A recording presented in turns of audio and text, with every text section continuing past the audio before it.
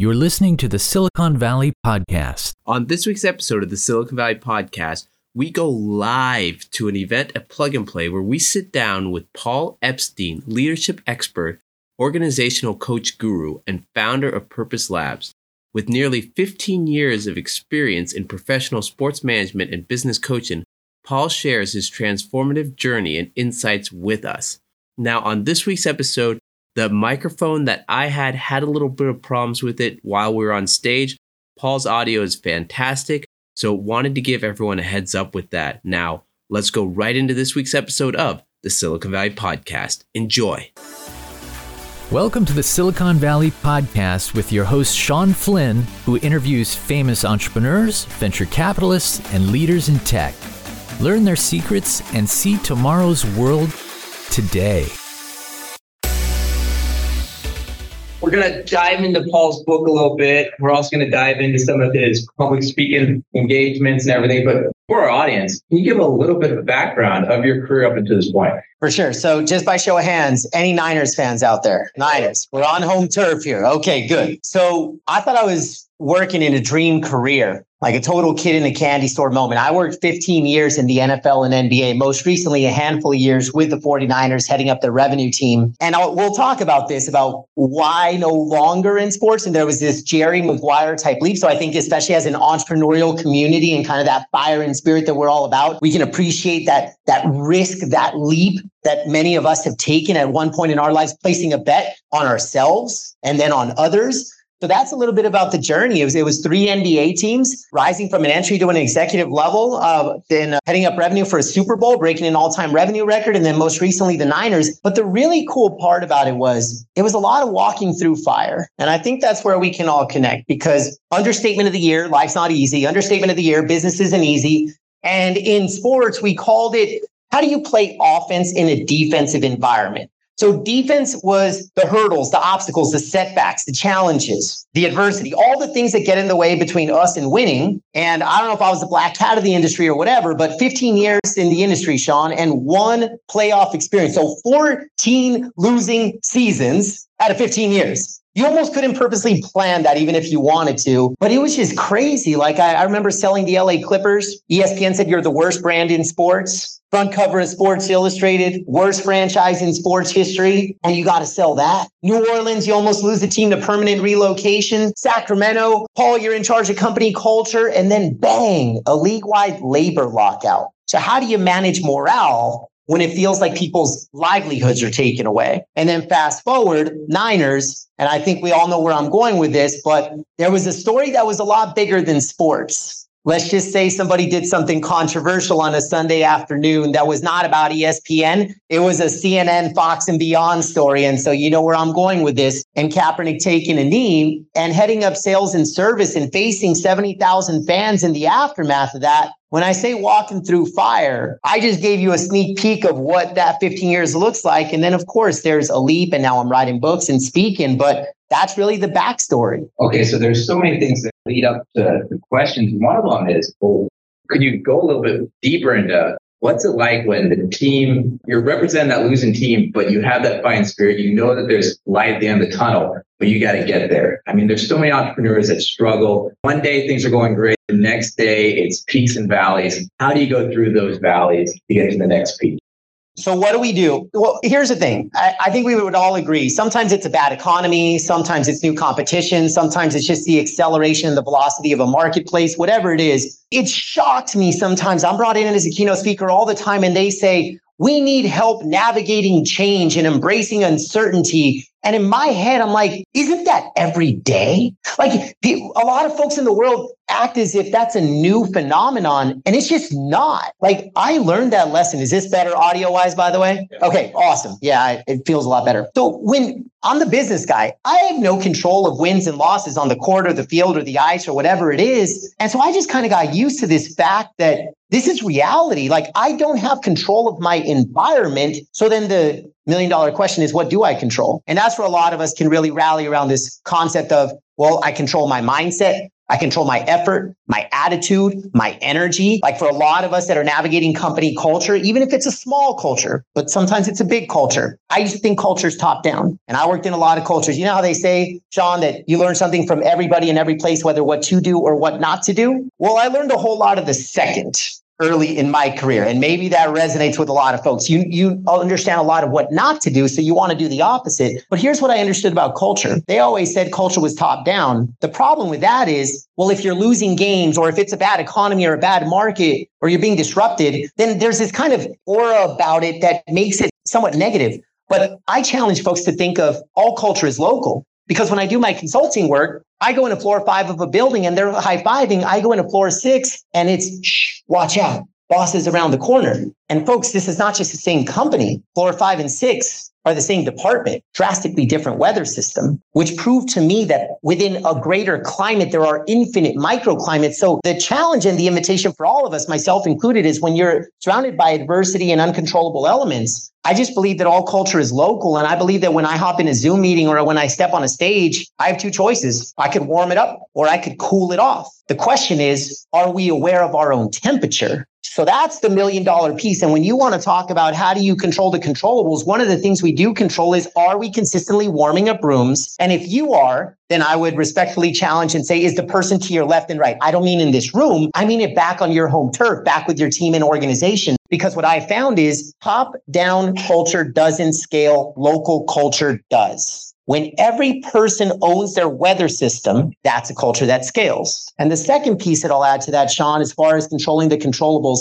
I'm kind of a keep it simple guy. So LA Clippers, we were losing a ton of games. And I remember making a commitment. I actually called it a constitution because it felt more formal. I had my employees sign the constitution on their first day. It was a 6 to 9 month. Think of it almost like an accelerator, but it was kind of a sales accelerator. It was a 6 to 9 month type program. And so if I hire them on January 1st, I said, all right, cool. Between July 1st and end of September, October, whenever the end of the next quarter was, I would say, you give me these 3 things and I will take care of you the rest of your life. You would think it would be about revenue because this was sales, but it wasn't. It was work ethic, positivity, and coachability. Work ethic, positivity, and coachability. So I would ask everyone, what are the non-negotiable controllables that we're inspiring in our teams? You could have a different 3, and that's totally cool. But a lot of my peers that were leaders, they let the environment dictate the energy of the room. And I was like, this is bullshit. We're going to be about work ethic, positivity, and coachability. My job as the leader is to hire the best talent. So that's why I didn't put sales pressure on them. If you're not able to sell, then I made the bad hire, but you cannot not work hard. You cannot have a negative attitude. You cannot not be coachable. You give me those 3 things. I have lifelong friends. It did not work out in sales for many of them, but I kept my word of just wanting to be an ambassador for the rest of their career. And I think that's something we can all embody, is owning whatever those controllables are that are non-negotiable for us. So how did you keep people motivated though during those tough times? Different answers for different environments. I think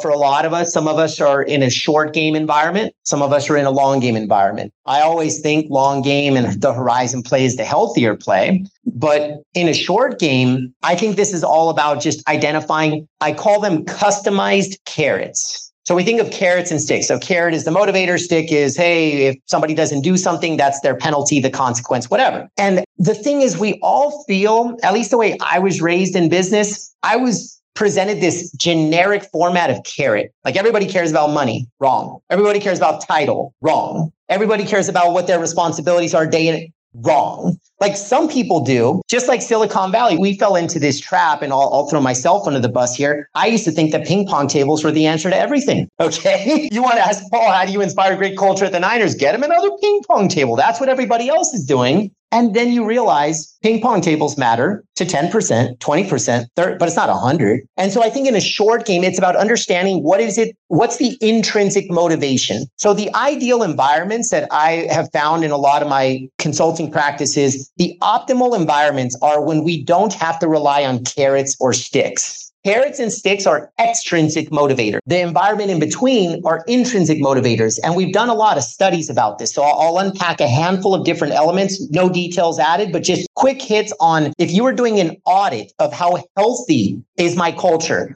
how intrinsically motivated is the environment. And this works in short game and long game. So in no particular order, purpose. People feel like they're a part of something bigger than themselves. In our space, that's probably pretty high, but in most spaces, not. But in this room, I trust that. Choice. Do people have a say in what they do? The sports metaphor, are you just handing them a playbook to say, here's the playbook, go execute? Or are you asking your players, what kind of plays do you want to run? And you customize that based on their gifts and talents and abilities. So that's choice. Then we go with progress. Progress. Are people better when they leave the office than when they showed up? So if you're investing in my growth, not just to sell more widgets, me as a human being, a holistic Paul, you care about me as a person. And if I feel like you're investing time, energy, and resources into making me better in my investment of 8, 10, 12 hours a day, whatever it is, then I'm going to go to bat for you the rest of your life because I'm leaving better than when I came in. And then last would be impact. Am I making a difference? Because when people make a difference, they're scratching the contribution itch. And again, I think in this room, we get that. But in the non-entrepreneurial community, most companies don't. They think that it's money, title, and responsibilities. And I'm like, dude, those are all extrinsic. The intrinsic is about the purpose, the choice, the progress, and the impact. All right, let's move to your brand new book now. There's a part in it that talks about the most valuable decision. What is the most valuable decision? So in sports, they have a term called MVP, most valuable player. I wrote a book, Better Decisions Faster, to help us with our MVDs, our most valuable decisions. Because here's a research stat that's going to blow your mind. I did not know this. It scared the hell out of me the first time that I not only understood the research, but then I verified it. And it is scary true. The average adult makes 35,000 decisions in a day. Every person in this room is going to make 35,000 decisions in a day. Spooky. Now, the majority are on autopilot. Turn left into the driveway, brush your teeth. I didn't write the book for those things. I wrote them for the MVDs, the ones of higher consequence, higher stakes, higher value. So the pain points that I was trying to solve for were paralysis. We've all suffered from that at one point, self included, of course, paralysis. If you're in a leadership capacity, decision fatigue and decision overwhelm, like, man, another decision, like the weight feels like it's all on your shoulders. And then when we get paralyzed or we suffer from fatigue or overwhelm, then we make the worst decision of them all, which is indecision. We don't make a decision. And that's the silent killer. So with our MVDs, this was about identifying what is most valuable to you? And this is going to shift throughout our life. I think if we're, I call it a business baby, right? Especially as a founder, like I got real babies, I got business babies. And at different points in my career, at different points in my life, I'm going to have different MVDs. Right now, health is something that I'm pretty spot on. Like it's optimal. 2 years ago, health was not what I was taking the best care of. And I looked different. B, I felt different, but it wasn't an MVD. I was in growth mode and I over-indexed intentionally. That's the key word, intentionally. I knew there were other parts of this life portfolio, but I also know that we can't kick ass and get A+ in every single area of life simultaneously. It's just time is a finite resource. It's a bandwidth issue. So ultimately it's like, what are the priorities? I think there's probably 2 or 3 buckets of life that we can really flex hard on and we can get an A in that test. And we just need to be okay that other things are not going to be optimized,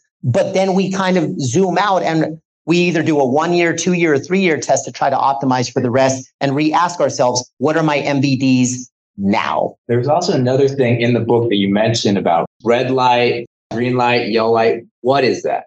Yeah, let's unpack it. All right. So when you write a book, they always say, write the book that you once needed. Like a thought leader like me, my coach tells me, write the book that you once needed. We are best equipped to serve the you of yesterday.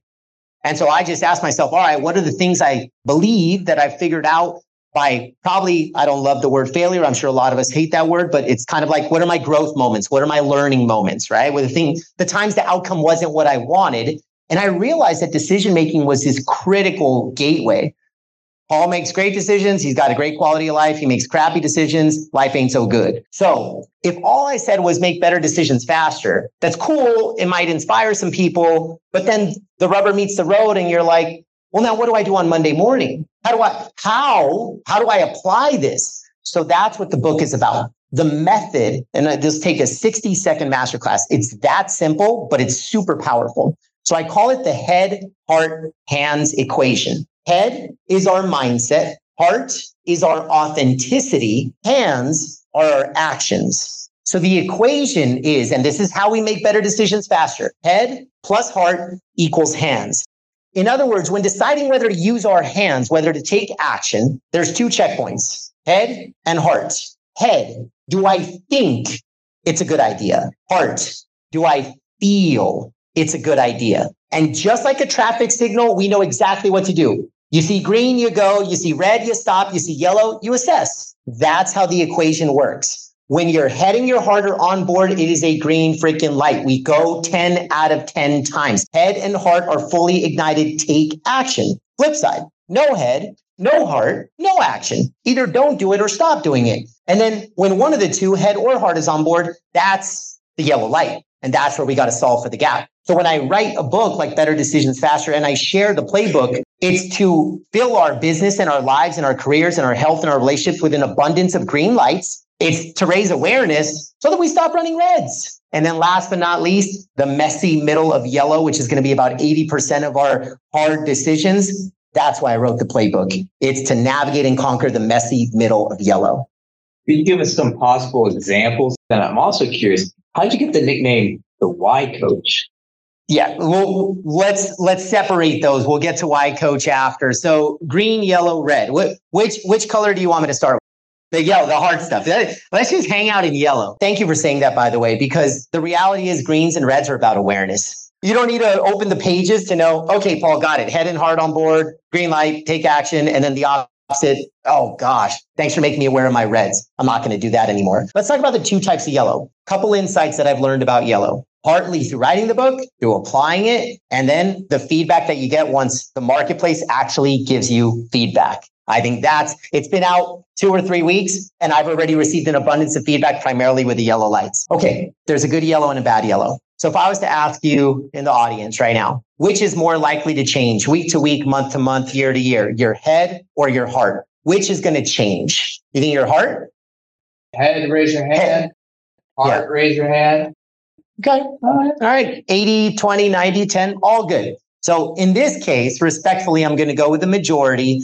I'm not going to wake up with a different heart tomorrow, but I can try to solve for some head gaps, as I'll call them. So if your heart is unlikely to change in this example, then that is a yellow that's never going to be a green. Never, because your heart's never going to join for the party. I don't like dead end yellows. I like yellows that can potentially transform into greens. So here's an example of the bad yellow. So I used to run big sales teams, and I think this example works for relationships of any kind. It certainly works in the entrepreneurial space. For me, I was running big sales teams. Okay. So in the sales space, you often have a top producer, a top performer. They sell the most widgets. So your head loves them because they generate numbers. It's sexy in Excel. CFO is happy, and you've got goals and expectations and metrics and KPIs and OKRs and quotas. And so your head says, keep them, but sometimes they're not the easiest to work with, very common. So your heart knows they're not a keeper. Keep them, not a keeper. And so in my case, I'm managing a lot of pains in the you-know-what in certain environments. And I'm like, man, this person's impossible. But they sell. So my head kept them. TikTok, 1 year, 2 years, 3 years go by. Now my culture's all messed up. And now I've got engagement problems. My best people are leaving because they're like, oh, boss tolerates this. So now I got retention problems. And the marketplace hears about this. So now I got recruiting problems. And the reality is those are just symptoms of yellow lights. I was making yellow light decisions.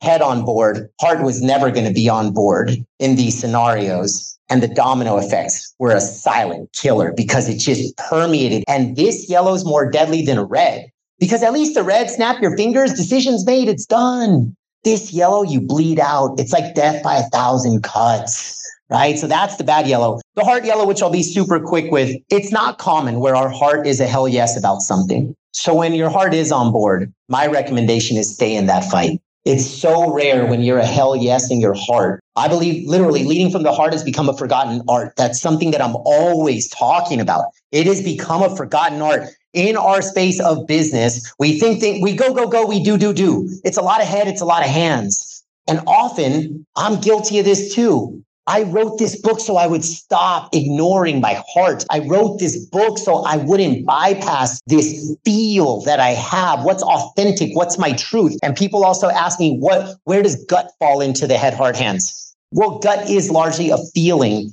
and heart is the feeling. And so a lot of us we call it great intuition, great gut, great all that. And I believe that that's the power of checking in with our heart. Last quick comment on this, Sean, and then actually, go ahead. Stay on that even further. What happens when you're in a situation, say sales, but you have to onboard that difficult client? You know you have to work with them, but your heart's saying no. Are you the boss, or you're just front lines, like you're the service person in charge of this potentially painful client? You're the account executive. Yeah. The boss says you have to work with them. Yeah. Okay. In this case, if I'm the AE, I'm the account executive, and I know for whatever data points I already have, I already know this person's going to be a pain in the, you know what, maybe they got transferred to me by somebody that I know and trust. Okay. Well, in this case, we're like, all right, I already know this client is a red or a yellow, right? I think being an optimist, that's just my default setting. I'm going to do what I can in my control to be like, hey, maybe I'm not just going to I'm not going to give up on this relationship before it even starts. So I'm going to do everything in my power to ask, can it become a green light? If I do my part, can it become a green? But here's the reality. And a lot of us, even if we're running companies now, we didn't start there. At one point, we worked for somebody else, all of us. And so I've been in that AE situation. I've inherited some stuff that I wasn't fond of, to be polite. And over time, what I realized is we all vibrate to the color of the organization or the local culture that we're a part of. So in other words, if my boss is consistently feeding me yellow and red clients, then that decision over time, the compounding negative effect on my spirit, my morale, my energy, my attitude, now I'm bringing that bad energy home, and now I'm not as good of a husband or a dad or whatever. At some point, I got to ask myself, is that the life that I believe in? And at some point, if it's not my decision and you're consistently handing me yellows and reds, then I got to question, is this my tribe? Is this my home? Is this where I want to invest 10, 12, 14, 16 hours a day, especially in this type of high growth environment? And early in my career, I did what I had to do. And I sadly hung around a lot of yellows and reds. And I wasn't always the happiest or most fulfilled, but I was climbing a ladder because that's what I was told to do. And I thought that was success. And I thought it would bring me a smile. And then over time, you start to figure the game out a little bit. And I'm like, dude, life's too short for reds and yellows. I'm going to surround myself with greens. Today, I only work with green light clients. I beg my yellows to fire me. But I didn't do that before. That came through a lot of pain of just hanging out with too many yellows and reds at a different chapter. And before we wrap up, what information, what takeaways do you want the audience here, mostly entrepreneurs, mostly investors, to take away from your life experience with all the teams and your book, other than go out and buy the book and hire you to speak? Yes, but both. Check. Okay. Well, a couple of things. I think in the entrepreneurial community, I call them the 5 Ps. They are purpose, people, process, performance, and profit. Every one of our organizations started at a point of purpose. There was a founder's heart, a founder's dream, a founder's mission. It was heart. Yes, you thought it would be successful in your head, but without your heart, you never have this business, baby. So there is a point of purpose. And then early in your journey, you invite people to join you along the way. And then over time, you develop a process so you can run an effective and efficient business. And then eventually you measure performance and you hope to achieve a profit. What happens as we mature as an organization and we grow is we drift. We drift from those original 2 Ps. Not because we're bad people, but because we're busy growing and scaling. And so then process, performance, and profit are over-indexed. We forget about the people that helped us build this wonderful thing. And the heart is rarely connected to that original point of purpose. So that's what I have figured out from my experiences. How do we create harmony? I'm not here to tell you that the first 2 matter more. I believe all 5 matter equally. It's about harmony. It's about integration of the 5 Ps, not about saying the latter 3 win or the first 2 win. No, we all have goals and missions and dreams, but that's one piece. And I really want to come back to this, Sean. It's not about repeating myself. I just believe this. In a world of so much head, the strategy, the innovation, it's all logic and logic and logic. And some of us might slant toward the logic, but here's the beauty. It's not head minus heart. It's not head or heart. It's head plus heart equals hands. So in other words, if your default setting or where your company is in its trajectory is heavy on the head, this equation forces the heart to be integrated into how you make decisions. And all decisions lead to actions. Actions lead to positive outcomes, all these wonderful things. And what if you are like me? What if you're heavy on the emotion side and you're heavy on the heart? Well, this is my check that, Paul, you need to go to the data. You need to surround yourself with people that might be wired differently. Otherwise, we're going to be all heart. We're all head. So I just want to invite everybody to think of like sports metaphor. There's a locker room. You have a locker room. You have a team. It might be a 1-person locker room, a 2-person locker room, a 20, a 200, or a 2,000-person locker room. But you got a locker room. That's for sure. And so I would urge everybody to make sure that we're integrating the head and the heart at all times, because that can drive the right green lights. And maybe the last thing I'll share on this is the transformation I've seen, especially in the entrepreneurial space. We're not all going to agree on things. We're going to have a different viewpoint, even within a team. So what the feedback from early readers has been in the past couple of weeks is, Paul, we love head, heart, hands. Very easy to memorize, very easy to scale within our culture. Everybody can adopt this equation. We love green, yellow, red. Super simple. Thank you for sharing. Here's what I didn't plan, and that's why it's not in the book. People have shared with me that it's not just about the color green, yellow, red. It's about the intensity of the color. So there's a light green and there's an all-in green. There's a yellow that you're feeling yellow, or it's kind of like a shoulder shrug, like, I'm a yellow. I'll tell you personally, to be very open and vulnerable about this, I had this scenario with my wife when we were having the really difficult conversation of, do we have a second kid or not? And we landed on different colors. Maybe some of you have been there about some serious inside of your home conversations. She was a green, I was a yellow. And as we talked about it, it wasn't a personal thing. It wasn't like, oh, Myra, why do you think that? Oh, Paul, why do you think that? It wasn't vicious. It was about, now apply this to your companies when you don't always agree. Explain your green, open face cards. She asked me to explain the yellow, and I did. And it's not just because I got outvoted 1-1 that now we're expecting our second. That's not why. But she was a very intense green. And my yellow was kind of like, I had logical concerns. My heart was in. She's a green light. I don't want to live my life without her. So therefore, I went over to her side. It was the right decision because she was a hell yes green, intense green. I was a light yellow. So now imagine that conversation in your team where instead of, do I like this person? Do I respect this person? Do I trust this person? All these subjective things that get in the way of a lot of our culture. Now it's just like, oh, well, Mary's a yellow and Joe is a green. Let's talk about that. Oh, it's a marketing decision. My CMO is a strong green. Everybody else is kind of a yellow. Well, let's roll, because now we're not disagreeing. We're just having empathy for the other person. We're building connection and camaraderie and trust. And I think that's the thing that I wish I had known before I finished writing the book, because the intensity of the color matters as much as the color. And I believe that if we all apply the head, heart, hands equation in our business, it's not just going to help us in business. As entrepreneurs, we know that we are only as good as who we holistically are. I believe health, relationships, our time management, our prioritization, all of those things benefit. I'm a better parent because of applying this, even though I thought it was mainly a work thing. And Paul, if anyone wants to order your book or get in touch with you for speaking opportunities, what's the best way to go about it?